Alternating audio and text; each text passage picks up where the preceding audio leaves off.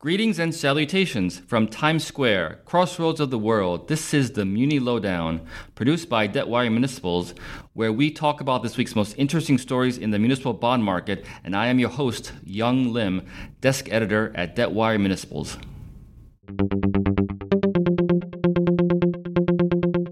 2019, and it is December 17th of that year, and welcome again to the Muni Lowdown. And we have a special year-end podcast today. So hold on tight, and here we go. We're going to discuss the Debtwire Munis top 5 of 2019. We've got 5 interesting stories. We've got Kyle Younker discussing Pacific Gas and Electric, PG&E's bankruptcy filing. Caitlin Devitt, who's got 2 stories, talks about opioid litigation and the Nuveen Preston Hollow lawsuit.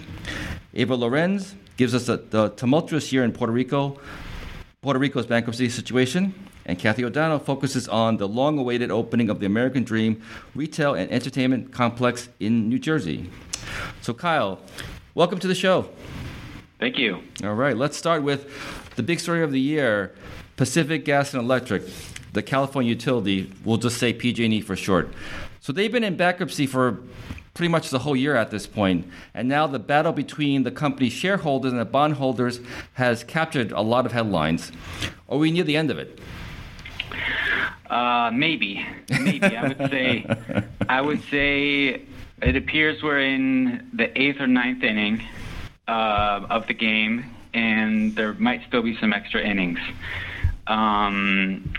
But we've had some pretty major developments just in the past few days, and this week it's possible that some of these issues could be resolved here before the end of the year. So PG&E filed for bankruptcy in January of this year, citing $30 billion in liabilities from wildfires.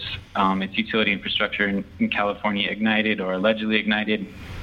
And what we've seen so far has been a pretty stark lesson in free-fall bankruptcy scenarios with an unruly number of constituents all jockeying for leverage. And you've seen some of these different swings and momentum reflected in the PG&E share price. If you look at a chart of PG&E's share price, it's gone from around $7 when they filed for bankruptcy back up to $24. Right. Back down to $3 when the Kincaid fire started about 2 months ago, and now it's back up in like the $10, $11 range.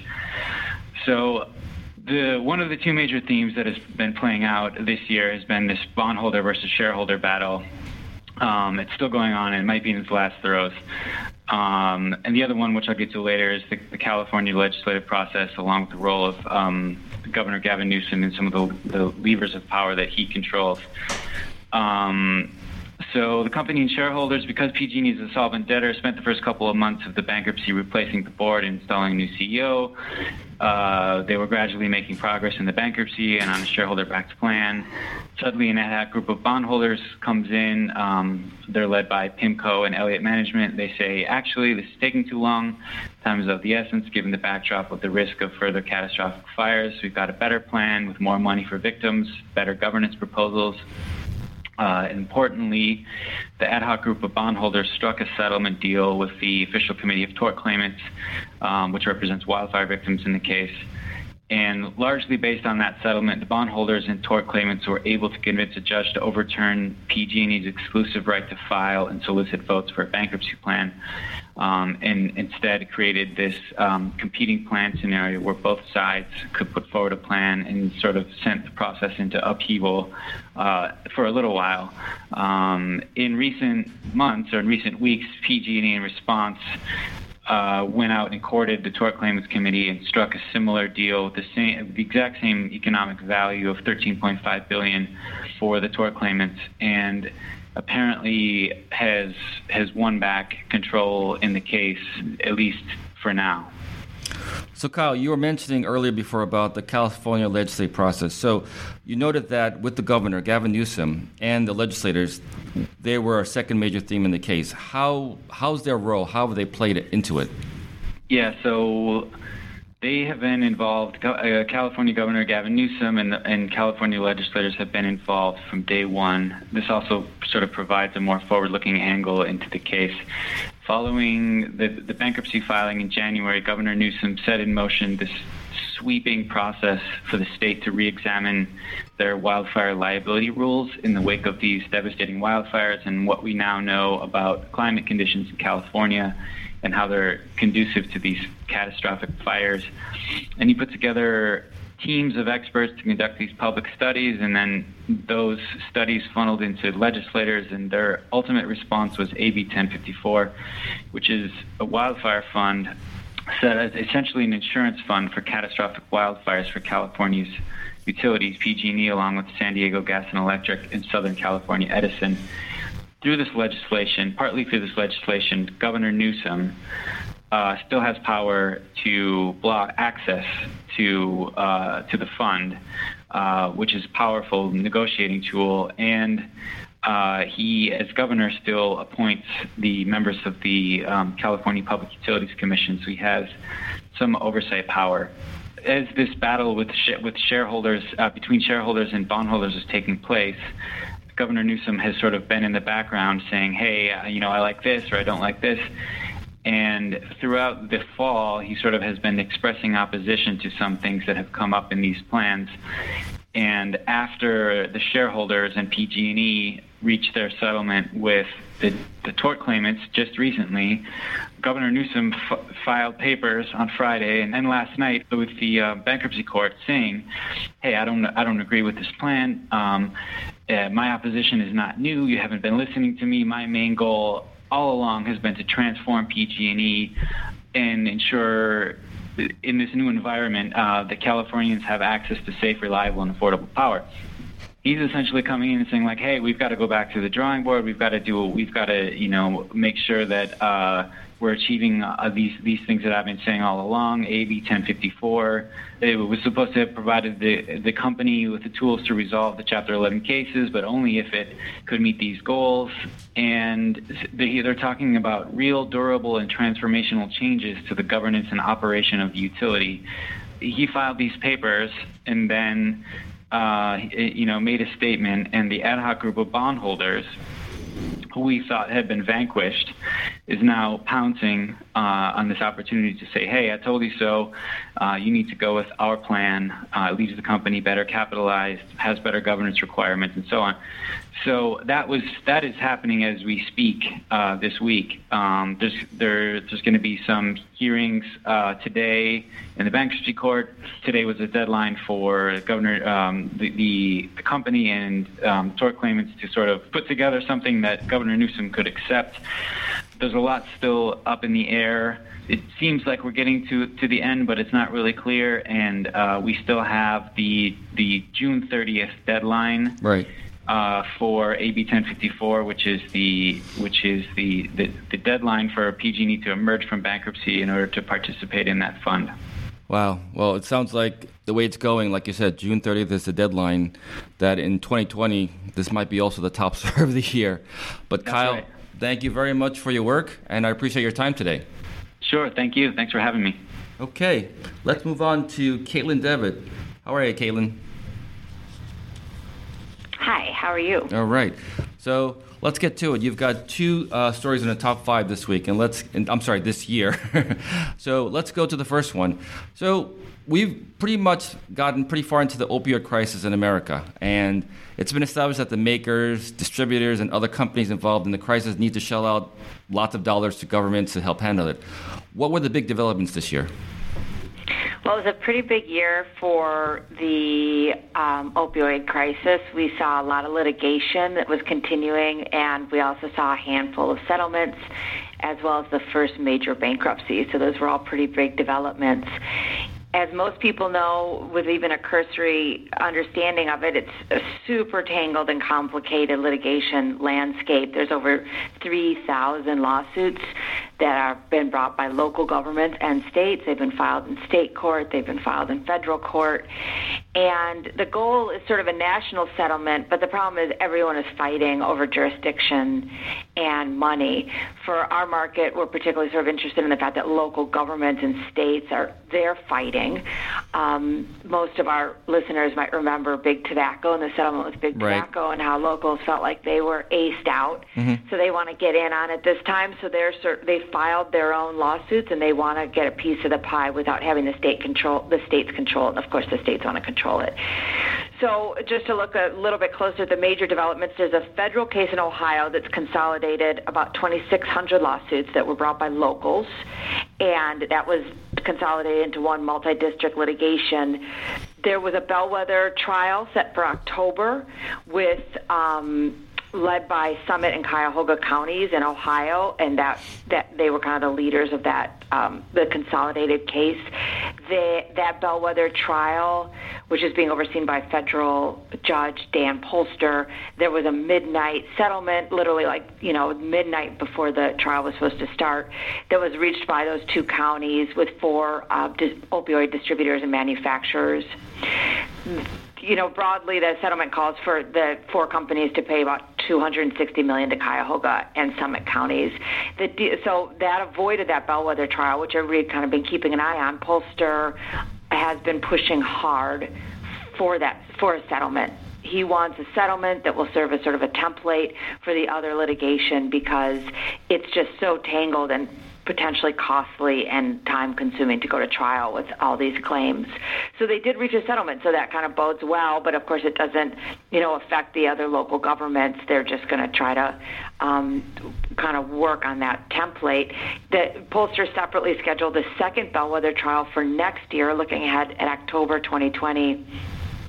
With those two counties, Cuyahoga and Summit, with the pharmaceutical companies, so that's like Walgreens and CVS and Rite Aid. So unless they reach an agreement with that, which is, again, the goal, they're going to go to trial next year. So the interesting thing about that case, and we talked about this before, Young, is that it formed this massive negotiating class that included every local government in the U.S. So more than 30,000 local governments are part of the negotiating class in that. And the deadline to opt out of that class was in November, and 98% did not opt out, so they're part of the class, but more than 500 did, including some big ones. So that might make it more difficult to reach a deal. We'll have to see, because the defendants, of course, aren't going to want to settle and then still have exposure from the other locals that opted out. So Cuyahoga County is expected to set up a separate fund for the settlement that's going to avoid the county being able to use that for anything but opioid-related purposes. That's something else in the muni market we're going to kind of watch, because with the settlement and with with tobacco and past settlements, they've always used that for general fund. So this time around, they're saying we're going to actually use it for opioid-related costs. And all right, so that's that. And then, meanwhile, a group of states announced they've reached a tentative deal with about 5 opioid manufacturing companies. That's for $48 billion, and that's a 10-year deal. It would require other states and locals to buy in, and so far, a lot of the states and other locals are not buying in on that, so we're going to have to kind of wait to see if that's going to be the big settlement that everybody's waiting for, or if it's going to fall apart.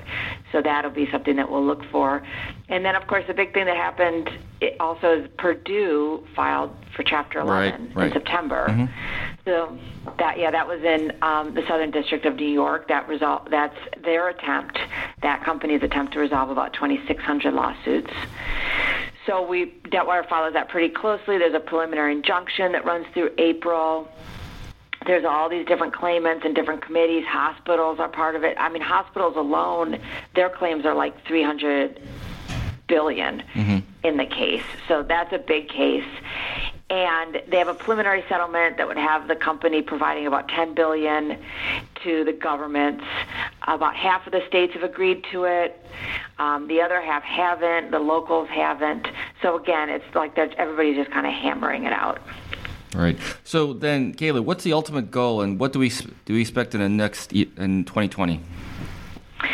I think the ultimate goal is some sort of, big, even global settlement. And in 2020, they're going to continue that push for it. I mean, this is a really messy process. But that is sort of the ultimate goal. And the federal judge, Polster, who's got a lot of power and influence here, he's really, as I said, pushing all parties to try to come to that sort of agreement. And so I think that that's what we're going to see in 2020, sort of continuing to hack through all this different litigation and reach some sort of resolution, some sort of some sort of templates for settlement that will include the states and the local governments.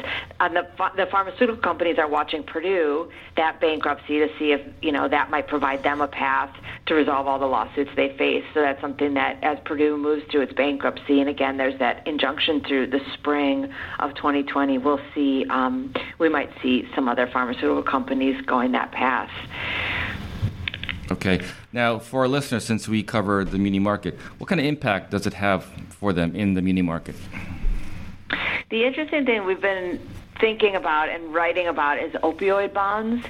So I think that depending on the structure and the shape of any settlements, of any settlement money that comes to the governments, if those are structured annually as annual payments, we might see the governments moving to securitize those payments and issue bonds backed by the securitization. We saw that, of course, with the tobacco. The states did that with the tobacco. So there's a lot of tobacco bonds out right now. One of the biggest chunks of the high yield market. So we'll see that possibly, but again, you'd have to get the settlement then, it'd have to be structured in a way that that would be conducive to securitizing it. But that's something that'll be interesting. We'll watch that. And then at this point, rating agencies have started to weigh in just a little tiny bit. That they don't expect the settlement money to have that big of an impact on credit. The bonds will be interesting, and it'll also be interesting to see, as I mentioned earlier, what governments are going to use it for. If they use it to patch over general fund deficits, like I'm just, maybe imagining Chicago might do something like that. Whereas Ohio, the counties in Ohio, as I said, they're already talking about setting up a special fund. And the Ohio Attorney General, Dave Yost, has talked about he wants a constitutional amendment in March, on the March ballot, that would set up a special fund that all settlement money that comes to the state would be used only for those purposes. So that's something else that I think analysts and investors will be interested in, to see what that money might end up being used for. All right, very interesting. Well, Caitlin, thank you so much for the work on the opioid situation. Thank you. All right, so let's move on to the third most viewed story on Debtwire Municipals. We're going down to sunny San Juan, Puerto Rico. Eva Llorens, how are you down there? I'm fine. I'm glad to be talking to everybody up there. Yes, and again, New York. And thank you very much. And you joined us this year in 2019, so welcome to the team. Thank you. All right, I'm glad. So let's go right into Puerto Rico. So ever since Puerto Rico filed for bankruptcy in 2017, it's been a major topic of discussion in the municipal markets, obviously. Tell us about, as you can, and briefly, the important highlights of the bankruptcy in 2019. Well, 2019 was the year in which many advancements were made in the goal of trying to get Puerto Rico out of bankruptcy. For instance, in February, Judge Lyra Taylor Swain approved the restructuring deal that wipes out about 1/3 of the island's debt, or $18 billion in sales tax bond debt. Shortly after, the plan of adjustment became effective, and COFINA, as the Puerto Rico Sales Tax Corporation is known, issued about $12 billion of restructured sales tax revenue. Former Governor Ricardo Rosselló appointed new members to the board of directors of COFINA.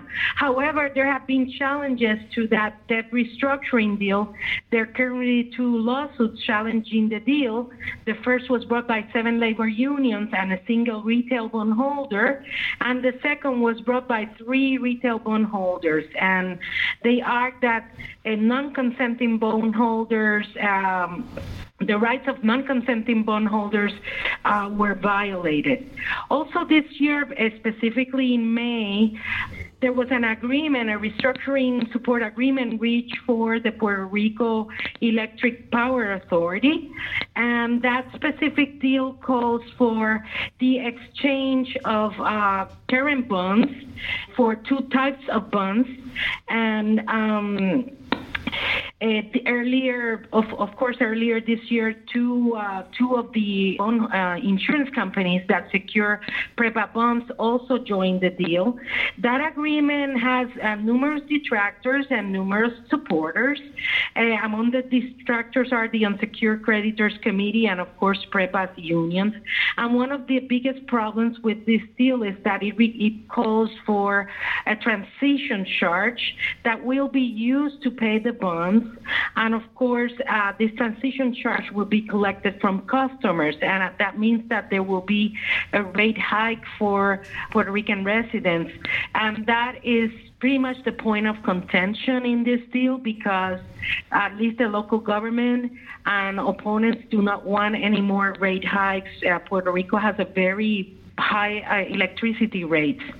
Also this year, as this was going on in September, specifically the Financial Oversight and Management Board announced a plan of adjustment to restructure $35 billion in debt against the Commonwealth of Puerto Rico and the Public Buildings Authority, and as well as $50 billion in pension liabilities.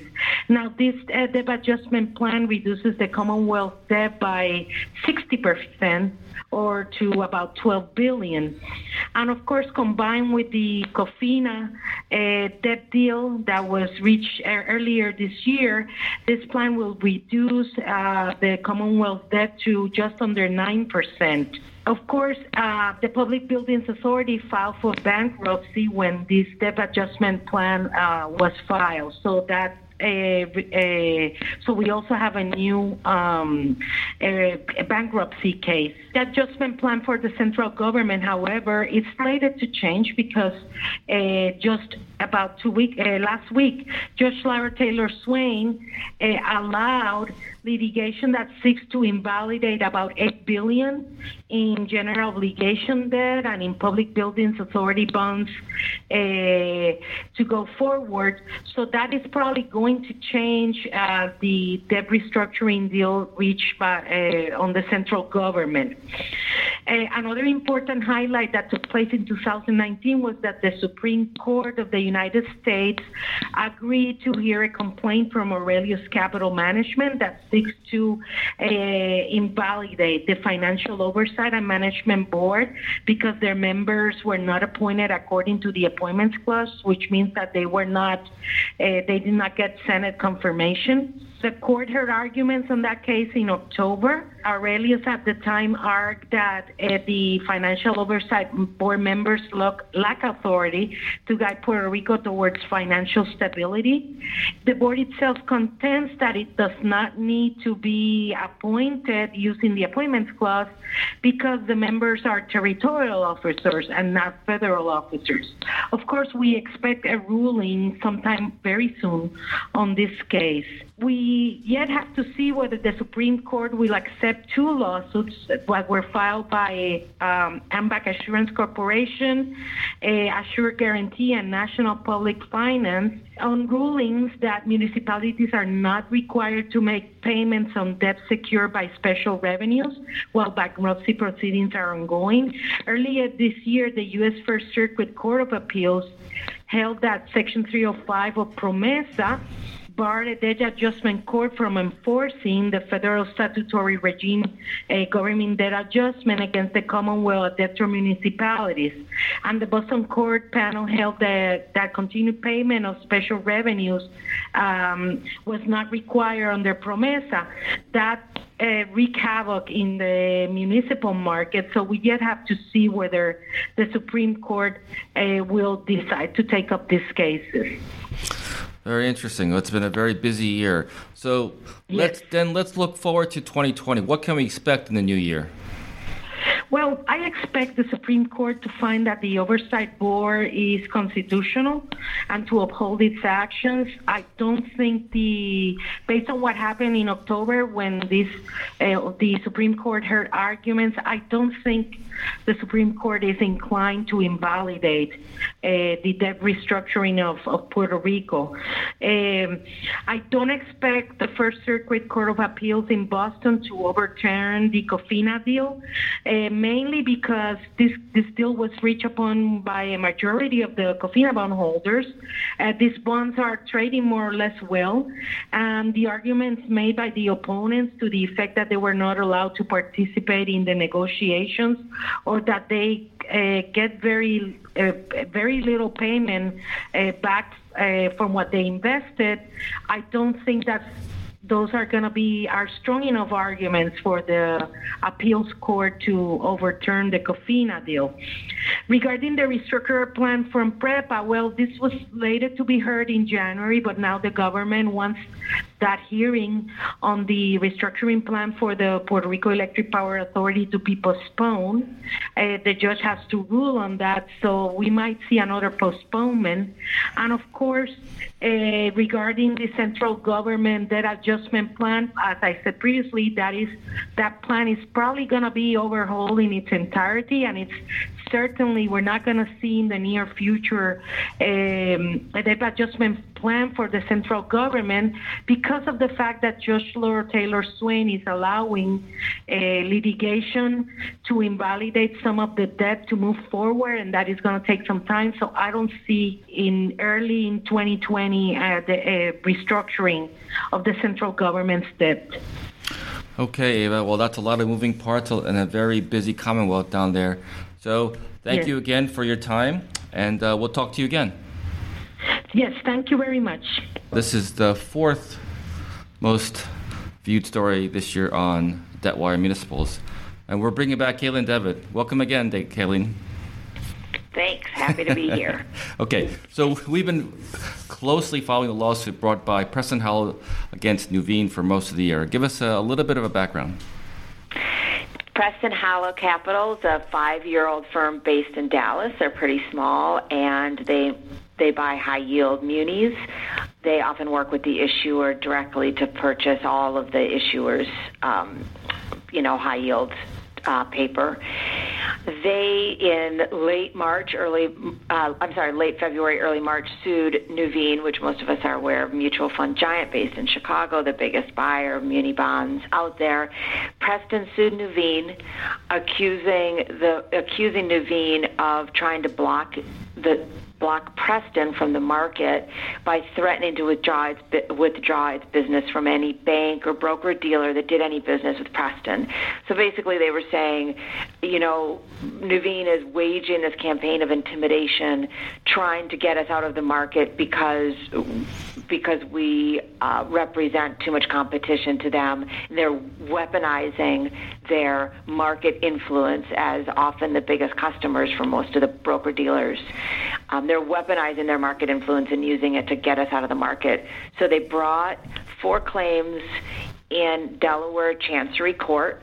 They filed that, as I said, in late February. There was a trial in late July. There was a post-trial hearing in September. And there's been all these juicy filings, including what Preston relied on for the bulk of its argument, which is these hundreds of pages of telephone transcripts between Nuveen and various market participants, broker-dealers and bankers, with Nuveen talking about Preston and how Nuveen says they're implementing a new policy where anybody does business with Preston is now going to be put, quote-unquote, in the box by Nuveen. So that's sort of the background of the case. So what's the latest? I think I heard some major developments this weekend. What can we expect in the new year?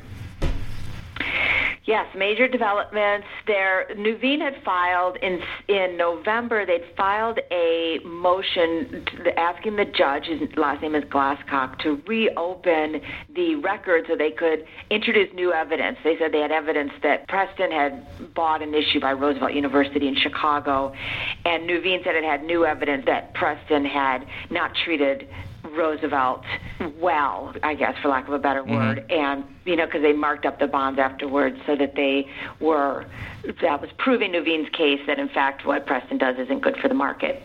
In any case, so the judge on Friday held a conference call with the attorneys, and he ruled against that. He said, no, he's not going to let Nuveen reopen the record, but also he talked about the fact that he hasn't ruled yet and how he's going to probably rule, because everybody's been waiting. He said in September that he was going to rule right away. So we've all been waiting.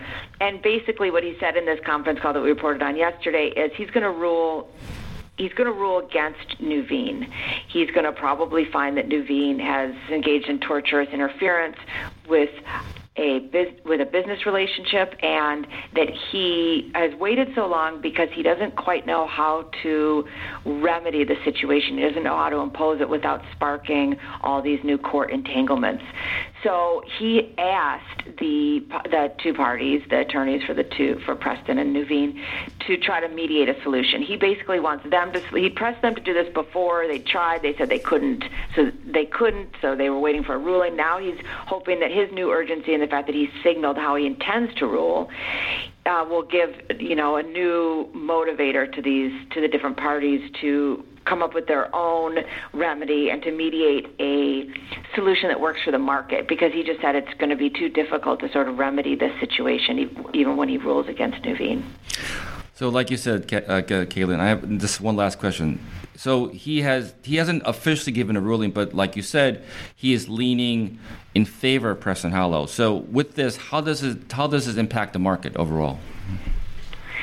Well, that's going to be a good question. We'll have to wait and see. So he gave the parties until Christmas Eve to figure out, we'll get back to him and say whether or not they think that they will be able to mediate or won't be able to mediate, and what they think the parameters of a settlement might be, or parameters of the mediation might be. So then, we're going to have to wait at least several weeks into early 2020 before we kind of find out what a settlement might look like, what the terms might look like, what the ruling might look like. So in terms of the technical impact on the market, it's kind of early to say. I mean, certainly everybody's been watching it very closely, partly because it gives us a glimpse into just how competitive the high yield muni market is, and the fight for paper, and also how important relationships are, how important clout is, and market influence. So these are all things that are very key to the market. We've all been watching it closely, and I think, if anything, people are going to have a sense of maybe what lines they shouldn't cross. We're in a self-regulated market. Regulation's very convoluted and sort of opaque. And so this kind of provides a little bit more direction of what could be behavior, this relationship-driven behavior that might be frowned upon. So we'll have to wait and see kind of what the specific impact on the market. But again, this sort of the dog-eat-dog mentality might be tamped down a little bit. Well, that's a good way of saying it, dog-eat-dog mentality. But Caitlin, thank you very much for your work, and we'll talk to you again. Thank you. All right, and finally, to the fifth most viewed story on Debtwire Municipals, we go straight to Harrisburg, PA. Kathie O'Donnell, how are you doing out there? I'm doing well, Young. How are you? Okay, so Kathie, 2019 saw a day many people, and myself included, thought would never come, the opening of the American Dream retail and entertainment complex, or at least parts of it. Tell us all about it. That's right, Young. And to quote the great American philosophers, the Grateful Dead, what a long, strange trip it's been. There certainly have been a lot of twists and turns since the project's Xanadu days and its 2003, 2004 era. And then, of course, the shaky start of its June 2017 $1.1 billion bond sale, which was initially delayed amid what some market sources at the time said was slow demand. But its Chapter 1 opened on October 25th, Yay. and that included its Nickelodeon Universe theme park and an ice rink, 11th. The DreamWorks Water Park, which had been expected to open on November 27th, that hasn't opened yet. And the last I checked, a number of the water park rides had yet to undergo a state engineering review. But Big Snow did open on December 5th with Lindsey Vonn, and that was as scheduled. And that is expected to see about 500,000 visits per year, with packages starting at about $49.99 plus tax. So it has opened. Wow, yeah, and I don't know if listeners have recalled, but I do live in the area, so I might check it out this Christmas season. So I will let everyone know how that goes. So let's go to 2020. I know parts have opened, but some parts have not. What are we looking for in the new year for the American Dream? Well, the so-called retail portion is expected to open in March, and investors will be watching to see what kind of traffic that draws and whether it will be a destination, for instance, that will attract luxury shoppers from New York, say, and then international travelers. Because how well the stores do is tied, to the sales tax, right. The grant revenue bond. So that's something people are really going to be watching. Another thing to keep an eye on is a tax appeal, which the developer Emerim LLC has filed against the Borough of East Rutherford. And while that appeal isn't expected to, impact the payment in lieu of taxes that the Borough of East Rutherford gets, even though East Rutherford is named, were Emerim to be successful, and that's, not clear at this point at all, it could potentially impact what is available for the debt service portion of the pilot share. So that would be important to the pilot bondholders, potentially. Again, this is something that remains to be seen. And the next conference call in that case isn't until June, and the sources I spoke with regarding that said that's likely aimed at encouraging the parties to come to a settlement. Well, that's in June, and by that time, hopefully, everything should be completed at the American Dream. All the retail, everything should be done, so that should be an interesting time. Should be. Okay. Kathie, thank you very much for your work this year, and hope you have a good holiday. You're very welcome. You too, Young. All right. Take care, Kathie.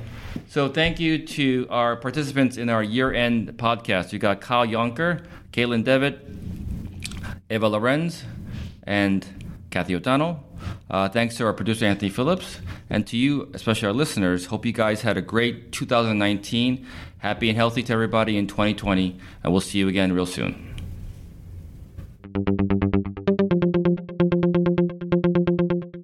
Thanks for listening to the Muni Lowdown with me, your host, Young Lim. If you want to know more, subscribe to Debtwire.com and follow us on social media. Please leave comments, rate, like, and share. Join us next week when we talk about the latest in the municipal bond market.